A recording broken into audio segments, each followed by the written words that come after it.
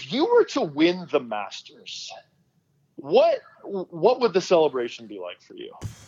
Oh boy. It's the H-Dog Pod with your host, Michael the Hound Dog Harrison. Hey, welcome to episode 61, the Gary Player edition of the podcast. What an absolute weapon that beauty is. And he's still incredibly fit and a bundle of energy at age 85. Why is he number 61? He won the 1961 Masters, becoming the first international champion in the 25th edition of this prestigious tournament. Player would go on to win 2 more Masters titles in his Hall of Fame career. That saw him win 9 majors in all, including being one of just 5 men to win the career Grand Slam, holding all 4 major championships. It is still insane that Tiger Woods held all 4 majors at the same time, winning the final 3 in 2000 and then the 2001 Masters to complete the Tiger Slam. There it is, as grand as it gets. Back to Gary Player. Him being the first international winner of the Masters is apropos, good word, because this most recent tournament saw another international champion, Hideki Matsuyama, slip into the green jacket, becoming the first men's golfer from Japan to win a major title. I'll be sure to talk about this with my next guest as we stroll down Magnolia Lane onto the hallowed grounds of Augusta National into Butler Cabin. So without further ado, let's get cracking. Okay, now welcome on a great friend of mine and recurring guest, Adam Scully, from episodes 9 and 43 of this podcast. He's the producer and host of Golf Talk Canada, former OHL goaltender, and most importantly, one half of the scintillating good word hosts of the Bros Ceremony podcast discussing The Bachelor. Welcome back to the H-Dog Pod, Adam. Okay, a couple things to wrap up. Great friend, like is that where we're cutting off now? Is that our moot point now? We're just calling us great friends, or are we the bestest of friends? Are we bromios? Is that where we're going with this? Well, the great friend, I always find it funny whenever I do those intros with great friend. It's as if like, well, of course it's a great friend. It's not going to be a horrible friend or bitter enemy. Well, at least you wouldn't think anyway. I wouldn't think I would have a bitter enemy on this podcast. So maybe I ought to rethink that. But I'd say we're bromios, Adam. Yeah. It is, in all seriousness, it is an absolute pleasure to be on episode 9, episode 43, and episode 61. I am truly honored to be on this milestone episode. Well, Adam, I'm happy to have you on. And obviously the Masters just ended here a couple days ago, so I thought perfect time to have you on, obviously, so we can discuss that in depth, all 18 holes, every single shot of the winner, of course, Hideki Matsuyama. What do you think of him winning his first green jacket? It was awesome, and what I think, and I know we communicated a little bit during while it was happening via text message. I think Matsuyama really won this golf tournament on Saturday after that, whatever it was, 77-minute rain delay. Maybe it was a little longer. The rain delay. Anyway, He came out. He 3-waggled the 13th hole, and then he just went on a birdie barrage from there. It was a lot of fun to watch him do what he did. Sort of his Achilles heel, if you will, through his career, as we both know, has been the flat stick, and he putted well. I was a little things got a little dicey there on Sunday when going for 15 and 2. This is something that like you would do, partnering with me as we lose another match together. But when you're four shots up and you guys decide to go for it on the 68th hole of a major championship, and like I think he scalded a little bit or he knifed it a little bit, that forehand from 236. But I understand the layup. It's obviously hindsight, but the layup it'd be a challenging shot regardless. But I'm sure he was pumped up with adrenaline to hit it that long. Things got interesting, and I know, the 16th hole happened as well. I know I'm rambling here, of course. I apologize. But the 16th hole, which that water hazard there, which is I know your favorite water hazard in golf because it's never in play, and Xander Schauffele proved us wrong, broke our hearts. But in all seriousness, no. Though Hideki Matsuyama, the first men's major champion from Japan, an awesome story. Adam, before I get to, before we break down everything else that happened, really good math on your part, by the way. You said the 68th hole of the major championship. The 68th hole would have been the 14th hole. The 69th hole. Uh-oh. Yeah, 69th hole was the 15th hole. The 70th hole was the 16th hole. Yeah. First, I was going to chirp you. No, it was the 69th hole. Yeah, nice. I was going to chirp you, and then I went, in my head, I thought I realized I screwed up. No, you were the one who screwed up. It was the 69th hole, the 15th hole. And, he had like a 6-shot lead on the second 9, and then all of a sudden, he makes bogey. Xander makes birdie. It's within a 2-shot lead. Oh, my God, here we go. And then Xander puts that ball in the water. Nobody goes in that water hazard. It's the most useless water hazard normally. And another collapse by Schauffele doing something bad at the end of a golf tournament. It's becoming a trend with him. It is. And I want to turn the tables on to you now. I know you're the host of this, but I want to ask you a question. So after the round, Schauffele says he flushed that iron shot. I'm calling no chance you flushed that. I mean, during the broadcast, Dottie Pepper said that, some sort of wall of wind came up. But for a professional golfer to come that short with an 8-iron in their hands, do you think he fatted it a bit, Michael? I think potentially the only thing he might be actually protecting his caddy is possibly because maybe the caddy had the wrong numbers or something like that. Because I know 2 years ago in 2019 when he had a chance to win, he hit it well over that pin and it went to 20 feet or something like that. So I'm sure in the back of his mind he didn't want to do it again. He didn't want to go too far. So maybe he's protecting his caddy in some way. I don't know exactly on that one, but that is definitely peculiar for sure. Good word. It was strange, and some of his comments after a few days ago on Sunday when he was saying that he felt he had to take more of a direct line to the 16th flag where it's in that traditional bowl, if you will, on Sundays. Xander, I mean, have you watched the tournament before? Like, you can hit it 20 feet right and you're beside the hole. Maybe he pulled it a little bit. I'm guessing he won't tell us this information until maybe a little later, but quite a wild final round to beat Matsuyama. What he did on Sunday, he was 72, Matsuyama 73, with a triple bogey and a double bogey, and still shooting even par in the final round of a major championship. Wild stuff, but 8 top 10s and 15 career majors for the X-Man. I still think, he's going to get one. I mean, people are making the comparisons to the Ricky Fowler. Exactly. Not quite sure. I don't think we're there yet. I mean, sure, there is some scar tissue, and who knows what we'll see come 5 weeks from now at Kiowa Island, the PGA Championship. But Xander Schauffele, he's a consistent player. If he can clean up that flat stick a bit, as we were texting about in in-depth detail on Saturday, 14th hole, 5 feet after hitting a great shot, that flat stick failed him a couple times for sure. Well, let's go back to Matsuyama, by the way. It's a little bit of a humble brag for me. Well, first of all, a couple of years ago, maybe 3-4 years ago, Tumam Dewang, who, of course, was our co-host in the Going for Broke podcast, I remember telling him specifically, I said, man, there are going to be a lot of Asian male golfers, because predominantly there's obviously some that were quite good for the last number of years. Shigeki Maruyama, of course, Satoshi Kodaira won.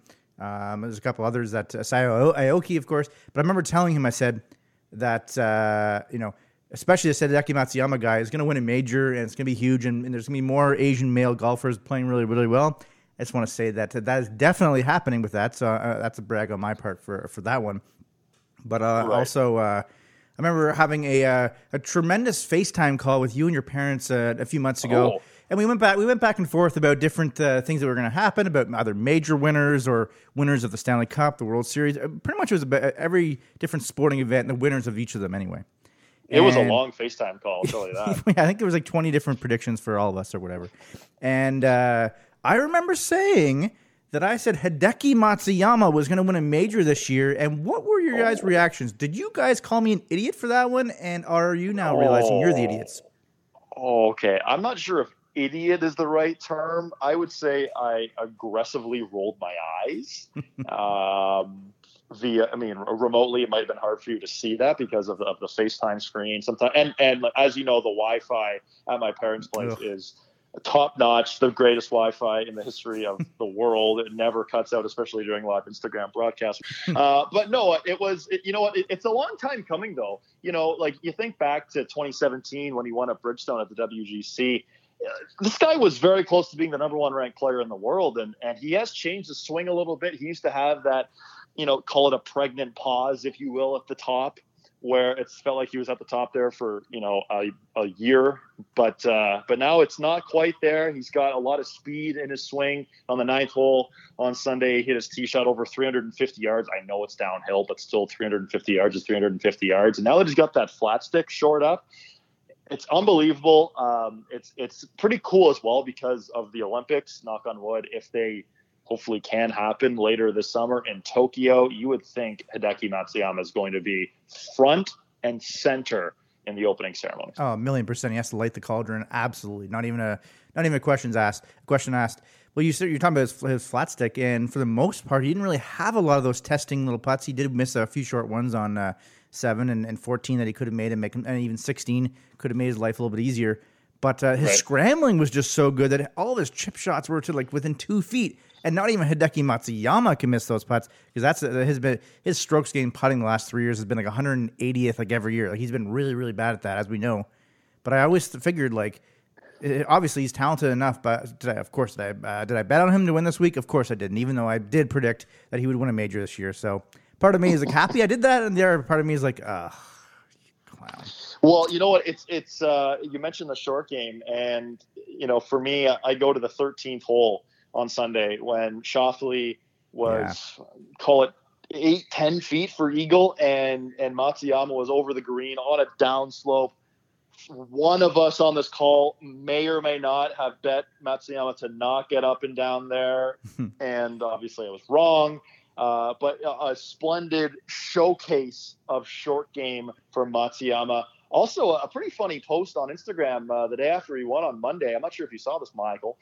Someone took a picture of Matsuyama in the Atlanta airport at 5:30 in the morning. He was connecting through Chicago, and he was sitting there with a mask on, green jacket, not in the garment bag. It was sitting overhanging on a chair, the chair behind him.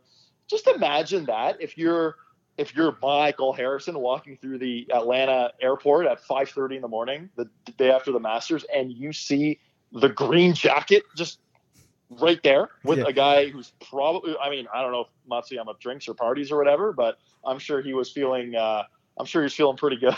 And the crazy thing was there was no one that I saw anyway, basically no one around him being like, yo, you just won the Masters. That's incredible. It was just it was just so strange. I did see that photo, and it was pretty funny that he wasn't wearing it. You'd think, of course, you have to be wearing it the whole time, right? But nope, he was not.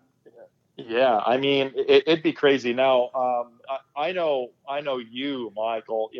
Every now and again, you get excited on the golf course. You enjoy a nice ice cold water on the golf course.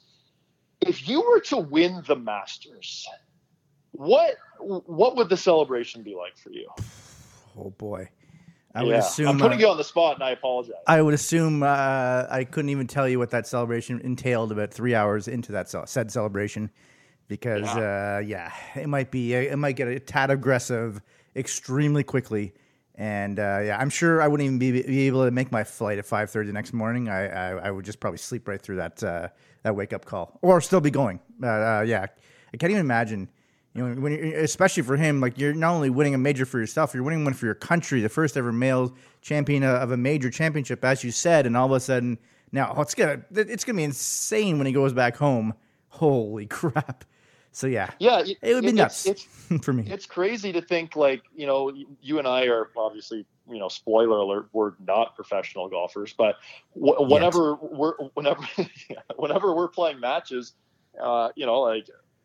I get nervous over putts to win a hole or to go, a couple shots down or try to, get into your lead sort of thing. But I can't imagine, Matsuyama on 18, he's got a 2-shot lead. He's got to hit it down a shoot. He's got if he knows if he bigs bogey on this hole, his life is just flipped upside down in the greatest way possible. I can't imagine the nerves you would feel to pull it off. And he did. Yeah, absolutely. It was just so cool to see him win, and it was great to see him win a championship. And of course, as you mentioned, going into next month's PGA Championship at Kiawah Island, one of my favorite courses on that rotation. Jordan Spieth could win the career Grand Slam there, and he finished tied for third at the Masters. So it'd be cool. It'll be a great storyline going into that, knowing he'll be playing well leading into that event. So that'll be exciting. And speaking of more things about golf here, Tiger Woods just announced that he's going to be, the cover athlete for the upcoming 2K game. Plus, EA Sports is now getting back into the video game realm after like 5 years. Good word. With the Masters being able, you can actually use the course. How excited are you for that? It seems like finally after a 5-year dry spell, like there's actually some good competition amongst a couple games. I like when there's competition like that. Yeah, is it not weird? I mean, the fact that Tiger's the cover of, or the focal point of one game and Augusta National is in the other game. I don't know. I'm not the biggest video game guy anymore. Try saying that 5 times fast. I'm not a big video game guy anymore, unless it's normal times and I may or may not be hanging out with my great friend Michael and hanging out and I'm just getting lambasted, good word, on the video game console. But no, it's in all seriousness, no, it is pretty cool to give the average golf fan a look at Augusta National. And of course, like you mentioned, they did do this before. I want to say it was 2012, maybe. I think it was 2012. It might have been for at least 2 years. It might have been 3 years. EA Sports had Tiger Woods as the cover. It was part of the game, and they also had the Masters, but now it's of course separate from that, which is interesting. Well, and it was cool too, and I believe I still own that on PlayStation 3, I want to say, and I'm really dating myself here. Wow, I'm old. And you know what? Like it was funny playing the game, how they would ramp the green speeds up, and they would really show the undulation that people who have been down there, people you've had on this podcast before, Bob Weeks and Jamie Rydell, Puffy. Guys who have played the golf course, not a big deal, where, guys like you and me who are, diehard golf fans and would do just about anything to go and play that golf course, we get an inside look. And people like you and me appreciate Augusta National so much, but it's even cooler that, someone who is, call it 10, 15 years old, who's maybe just getting into golf, they start playing a video game and they're like, oh my God, like this is so cool. I get to, experience the same shots that these pros do to a degree in a video game, obviously. But I think it's cool. It's cool in one way. The Tiger and the 2K, I'm curious what happens, like how the games are going to be different. Because as we know, there's only so much you can do in a video game to make it as realistic as possible. So I'm curious to where it goes. And I look forward to spending several hundred hours with my great friend Michael playing both of the games at the same time. And we'll do that in 2071. Actually, the fact that Tiger Woods, of course, was the EA Sports golf game, but now he's a 2K golf game. So it's like after they dumped him, Tiger Woods, he was just like, I want to stick it to them for not sticking with me through tough times. So I love the fact that it's the opposite game. Great for competition, as I mentioned. It's really good because I love that Madden NFL games every year. However, they're the exact same game every single year. There's no competition. There used to be a 2K NFL game, which was great. 16 years ago, you could make trades, and if the computer said no, they would give you a counteroffer in the franchise mode. That was 16 years ago, but Madden doesn't have anything remotely close to that, which is insane and ridiculous. So having a competition amongst games is a good thing because it makes them not get complacent like Madden is, which is frustrating as much as I love the game. Yeah, it is. It is frustrating, Kihi, for sure. And like even back in the day, this is almost 20 years ago, maybe 15 years ago now, where on Nintendo GameCube, there was like the EA Sports NHL game. Then there was like NHL Hits or NHL 2K4 or something, and like the games were kind of the same, but kind of there were some fun modes in it. So yeah, like I said, there's only so much you can really do with the video game, but I guess it'll give the consumer an option to pick one or the other. I mean, who knows? Maybe someday they'll morph together and make it a super game. But I guess, as they say, Michael, only time will tell. Indeed. Let's get to some trade deadline. NHL just happened recently. Finally finished. some mostly minor league depth deals. I yearn for the days of back in the day when the trade deadline would be like the Detroit Red Wings trading for like Wendell Clark and Luc Robitaille and Bill Ranford, like just teams loading up with veteran players. Now it's just like, oh, this like 9th defenseman, that's cool for like a 6th round pick. Generally speaking, it's sort of like not much happening. But what do you think of some of the trades? And do you think the Leafs actually like their moves? Legitimately made themselves a really good, hopefully a strong contender to go far in the playoffs this year. Yeah, absolutely. And getting the Leafs getting Nick Foligno, the Leafs getting David Riddick, the Leafs getting Ben Hutton, who's another depth guy. I mean, Ben Hutton's averaging over 18 minutes a game at West right now. So, I mean, the guys, a lot of people are saying he'll be, a 7th or 8th guy, but I think I could see Ben Hutton really, morphing in and out, with a Travis Dermott, that sort of thing in Toronto. Yep. And as we saw last in the bubble, Tampa was, had basically a rotating cast of their, bottom 2 guys. They used eight guys a lot of the playoffs. And as Jim Rutherford said on TSN's coverage earlier this week, he acquired Mark Streit in 2017, Ron Hainsey as well, and Streit only played 3 games. But, you need depth anyway. So to answer your original question, I think the Leafs have really set themselves well. I mean, Nick Foligno isn't the player that he once was, obviously, but he can really play up and down your lineup. He's sort of similar to Zach Hyman, I think, like that same kind of player. And another big thing that I know people were all over the Leafs last season. Yeah, it was last season when they fired Babcock. And then even in the bubble where it just didn't seem like they had much jam in that play-in series, is that the Leafs now have, 3 former NHL captains. I mean, Tavares is obviously the Leafs captain, but, adding Nick Foligno, adding Joe Thornton, Wayne Simmons hasn't been a captain, but provides great leadership. Zach Bogosian, I believe, has worn a letter in his career. Spezza. Jason Spezza, yes, of course. Yeah, he was a captain back in the day, I would say. No, he might have been the alternate because of Alfredson, but no, when Alfredson, he might have been for a season, or I'm not sure, but he definitely would have been. I would imagine, right? He had to have worn a letter at some point. I'd be stunned if not. I believe so, but like they're really set up for success. Yeah, Jason Spezza was the captain in Ottawa briefly. Thanks to Google for telling me that very quickly. I was just about to Google that too, yeah. But no, like it's like they really don't have weaknesses now.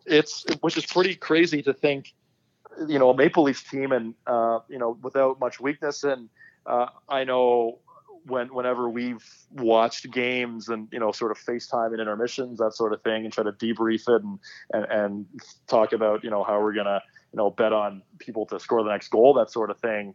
Wink, wink, nudge, nudge. On the betting aspect, of course. We like, this is a good hockey team. This is a team where, I know that's not exactly hard-hitting analysis, but when you have Austin Matthews, who's clearly taken the next step, it clearly looks like his wrist has healed from whatever the heck he was dealing with earlier. Mitch Marner's come onto his own. This Alex Galchenyuk move, he's been pretty darn good as of late too. Adding Nick Foligno, where you can really play him anywhere in the lineup.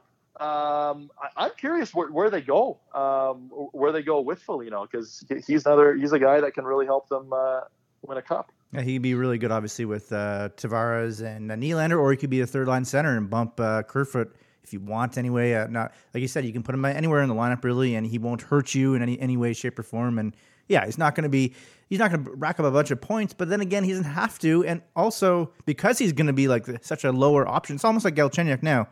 When there's not as much expectation, well, then you're playing lesser players, and you might be able to score because you're good instead of being like a first-line guy or something like that. So I think they're doing really well. And I do like the fact they brought in David Riddick as goaltending depth just in case. Jack Campbell, of course, has a little bit of injuries this year. Freddie Anderson, who knows how long he'll be out. Michael Hutchinson, you can't be a legit Stanley Cup contender having that guy, although he has been better this year. You can't have him as a goalie if you are a legitimate contender. No chance at all. I must give you credit, though. I know Jack Campbell set an NHL record for wins to start a season. He's been incredible. But long before everyone was like, oh, no, clearly he's the number one guy now, even if Freddie were to come back tomorrow. I must give you credit. You were on him much, much earlier in saying that he should be their number one goalie. Yeah. You know what? I may or may not have said this. I can confirm that. You know what? It's something about his style that he's an old school guy. Like, he is about as old school of a goalie that we're going to get now because of the way everyone is trained now. Everything is basically a strict butterfly. You look at all the newer guys coming in. You even look at Jordan Binnington a couple of years ago. He's a butterfly guy all the way. And Andre Vasilevsky, Carter Hart. I mean, Carey Price has been butterfly all his life, but Jack Campbell, and as I mentioned before, how we FaceTime during these intermissions and talk about the game, that sort of thing. Jack Campbell stays on his feet. Jack Campbell reads the puck. Jack Campbell is an excellent skater. He has really good edges. He reads the play really well, and if a shot's going high, he'll stay on his feet. And you don't really see that much anymore, if at all, because now goalies are taught that if they hear that on the ice, any sort of clap, they're on their knees and then reacting and trying to play the percentages, essentially. As my former goalie coach, Piero Greco, who is actually now the goalie coach with the New York Islanders, not a big deal, right. Used to say that some goalies are church goalies. They go down and they pray. They go down, they put both arms together, they hug their 7 holes, and maybe there's 6 holes if you want to call the other side that, and look up and hope to God it hits them. Jack Campbell is the exact opposite of that. He's almost like a street hockey goalie in a bit. You can tell he has fun out there. Like he'll stack the pads. He'll stay on his feet. He'll go on one knee and sort of do a kick save and a beauty. And because, like I mentioned before, he reads the play so well, he makes a lot of saves look easy. He makes a lot of saves in the middle of his crest, off the center of his pad, off his easy blocker save, easy glove save, because he reads the play so well and he's really good on his feet. Obviously, he was an 11th overall pick back in the day, so there was a potential for this guy. He won a World Junior gold medal. So obviously, sometimes it takes goalies a long time to develop. Setting the record that he did, you can tell he's just a great guy in the room. He seems like the greatest human being ever, according to everyone in Toronto. But if he can keep this up and if he can stay healthy, because that's something where, this season it's been, he'll play well, and then, he's too sore to play the next game, which is, who knows what the injury was. And I know we were FaceTiming at one point when he got injured against Calgary that initial time. And that's where that first initial injury happened. But I guess we'll see where Jackery leads the Leafs from here. Yeah, and obviously I mentioned off the top, but you were a former OHL goaltender. Do you have any stories of Jack Campbell? Because as you mentioned, like when he wins these games, obviously I want Toronto to win. But I just want to hear what Jack Campbell has to say, because it's easier when you're winning all these games in a row to be, of course, jovial and friendly and fun. I understand that. But he just, like you said, he just seemed like the nicest, coolest dude of all time. Do you have any stories of Campbell? Did you play with him? Or? Yeah, so it's funny you mentioned that. So I'm trying to get the year right. I want to say this was the year, I want to say before our OHL draft year, because Jack and I are the same age. And I was playing on a travel summer team, or like a spring team. So basically what we did, because my head coach, I'll give him a shout out, Louis Gelidakis, who many in the minor hockey circles know as a legend in the game. He has a lot of great contacts. And so myself, I was put on a travel team with some of our guys here in the Vaughan, Toronto area, combining with guys playing in Michigan. And we would sort of go, we'd go and play. Like we went to Chicago one year, we went to Montreal, we went sort of all over, in the GTA and played. Of note as well, Rocco Grimaldi was on that team. Current NHLer who is about the same size now that he was then. The exact same player. It's funny how things were going. Anyway, so long story short, we were playing in a travel tournament, and it was actually in Toronto. So it was 20 minutes up the road. And because our team was made up of 2 teams, essentially, we had 3 goalies. And Jack Campbell was playing for Detroit Honey Baked. That's their team was called. And he was the only goalie. Yeah, he was their only goalie, but he got hurt. So Jack got hurt, and because of the Detroit connection with the Honey Bake coach and Louis, our coach, Louis said, "Why don't you take Scully?" So I trudged down the hallway, went in, and I remember Jack giving me a fist pump and go get him sort of thing. And I went out. I remember I won one game. We lost another game, but he was a pretty quiet guy. You could tell he was very well respected in the room. Even I think we were 15 years old at that point. But just even then, like you knew how good he was. Like I played against him multiple times. Also on the Honey Bake team, I should mention, was John Merrill, who was just traded to Montreal, I want to say a couple of days ago. And I mentioned, it's funny how things, evolve and change. Like when we were 14, 15, 16 years old, John Merrill was going to be the next Scott Niedermayer. Like you played against him and you're like, oh my God, like he was like the best player on the ice by an absolute long shot. So funny to see, I had the chance to replace Campbell. I guess it's sort of a story with me. I replaced Campbell in net.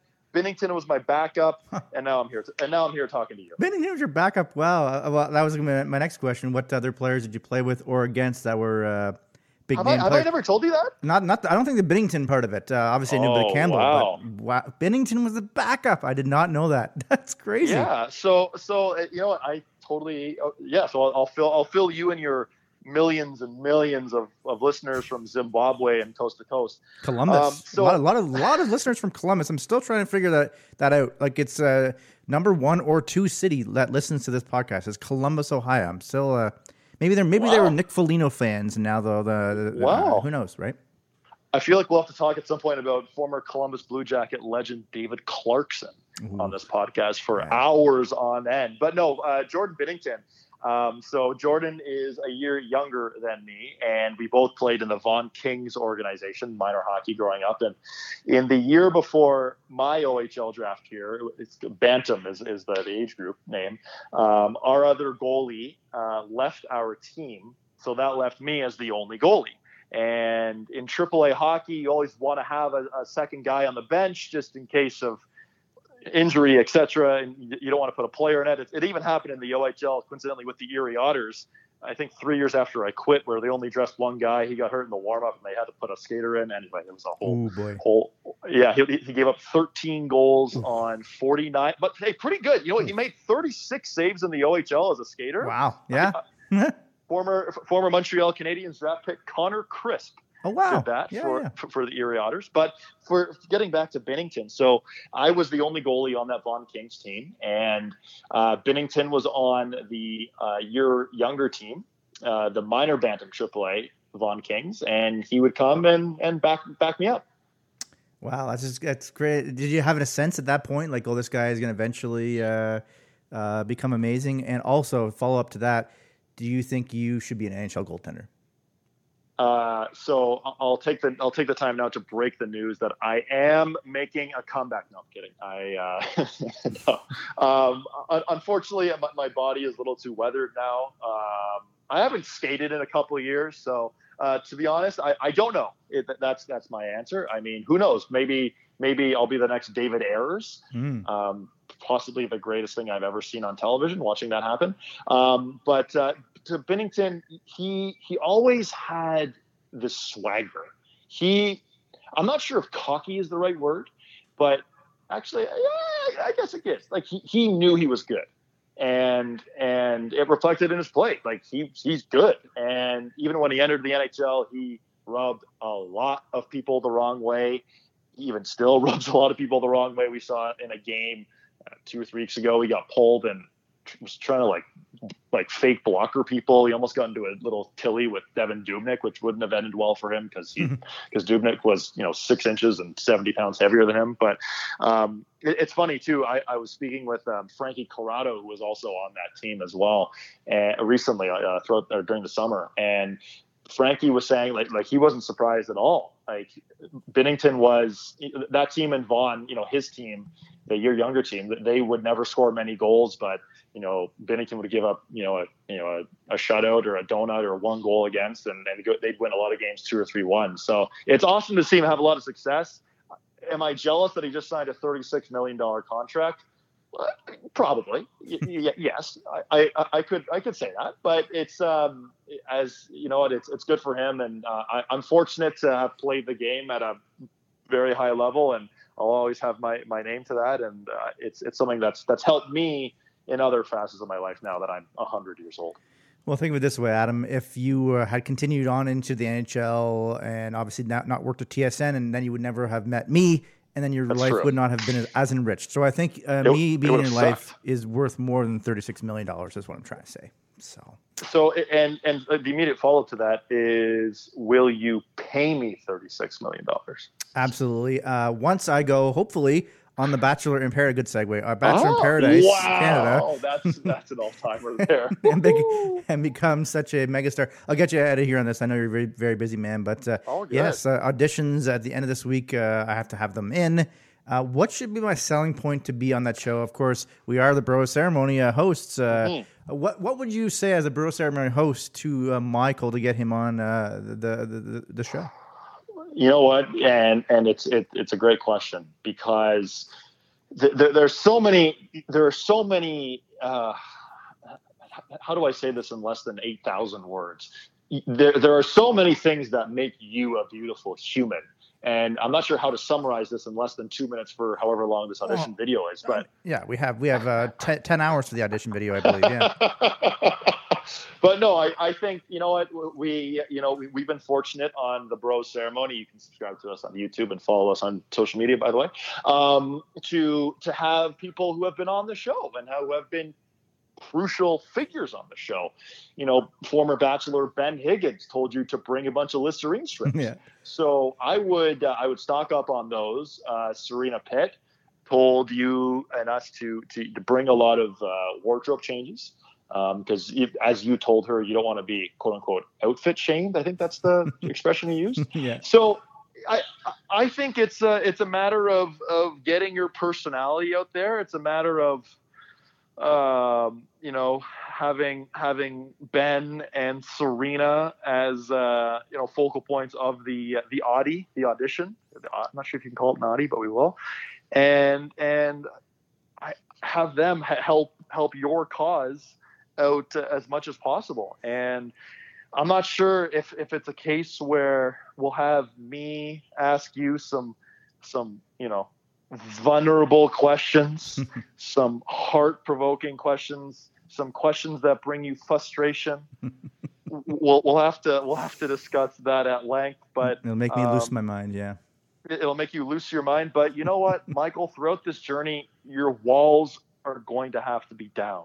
They can't be up. You're going to have to be vulnerable. And if you want to be on the show and you want to succeed, you are going to have to be in it for the right reasons. I was just going to say that. I was going to be my ending tagline right there. I was going to say, you know what, Adam? I'm in it for the right reasons, but you stole my thunder on that one. But you know what?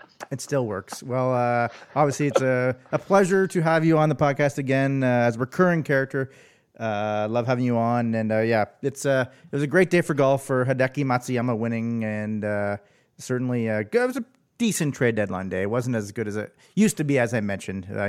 Taylor Hall went the day before, and Anthony Mantha actually got traded. That was actually kind of decently good in terms of an actual name as opposed to just depth guys, as I mentioned. But so hopefully I won't forget you when I get on The Bachelor in Paradise. Canada become a megastar, make trillions of dollars, and then I will give you a cut of that money. It would, you know what? I'm preparing to what the Bro Ceremony is going to be like alone, because you'll have forgotten who I am.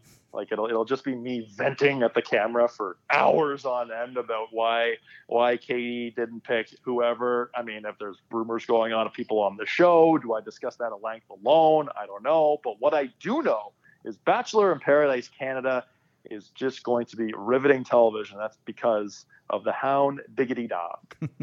Thank you so much, Adam. It's been a pleasure, and we'll talk to you soon. Sounds great. Bye. Bye. It was tons of fun discussing Hideki Matsuyama's milestone victory at the Masters, the first Japanese men's major champion. The tournament is so special, and it'll be even better next year when hopefully it'll be full of patrons, unlike the limited amount this year. Super interesting to hear about Adam Scully's time in the OHL and how Stanley Cup winning goaltender Jordan Binnington was his backup. I can't get enough Also, the Jack Campbell love. He's such a Butron for the Maple Leafs, no doubt. You can follow Adam Scully at Adam_Scully on both Twitter and Instagram, and also at Golf Talk Canada on both social media platforms for the show he produces and hosts. Thank you for listening to episode 61, the Gary Player edition of the podcast, where he won 3 green jackets among the blooming azaleas to adoring patrons down Magnolia Lane at Augusta National. I should end this podcast so I could do my Bachelor in Paradise Canada audition video. Thank you for listening to episode 61 of the H-Dog Pod. Bang. This has been the H-Dog Pod with your host, Michael the Hound Dog Harrison. Bang. Bang. Bang. Bang. Bang. Bing. Oh, that was really loud. You're Yeah, sorry. Let me cut. Let me just turn off my. Okay, yeah, they're off now. My apologies. Okay, take 2. Okay.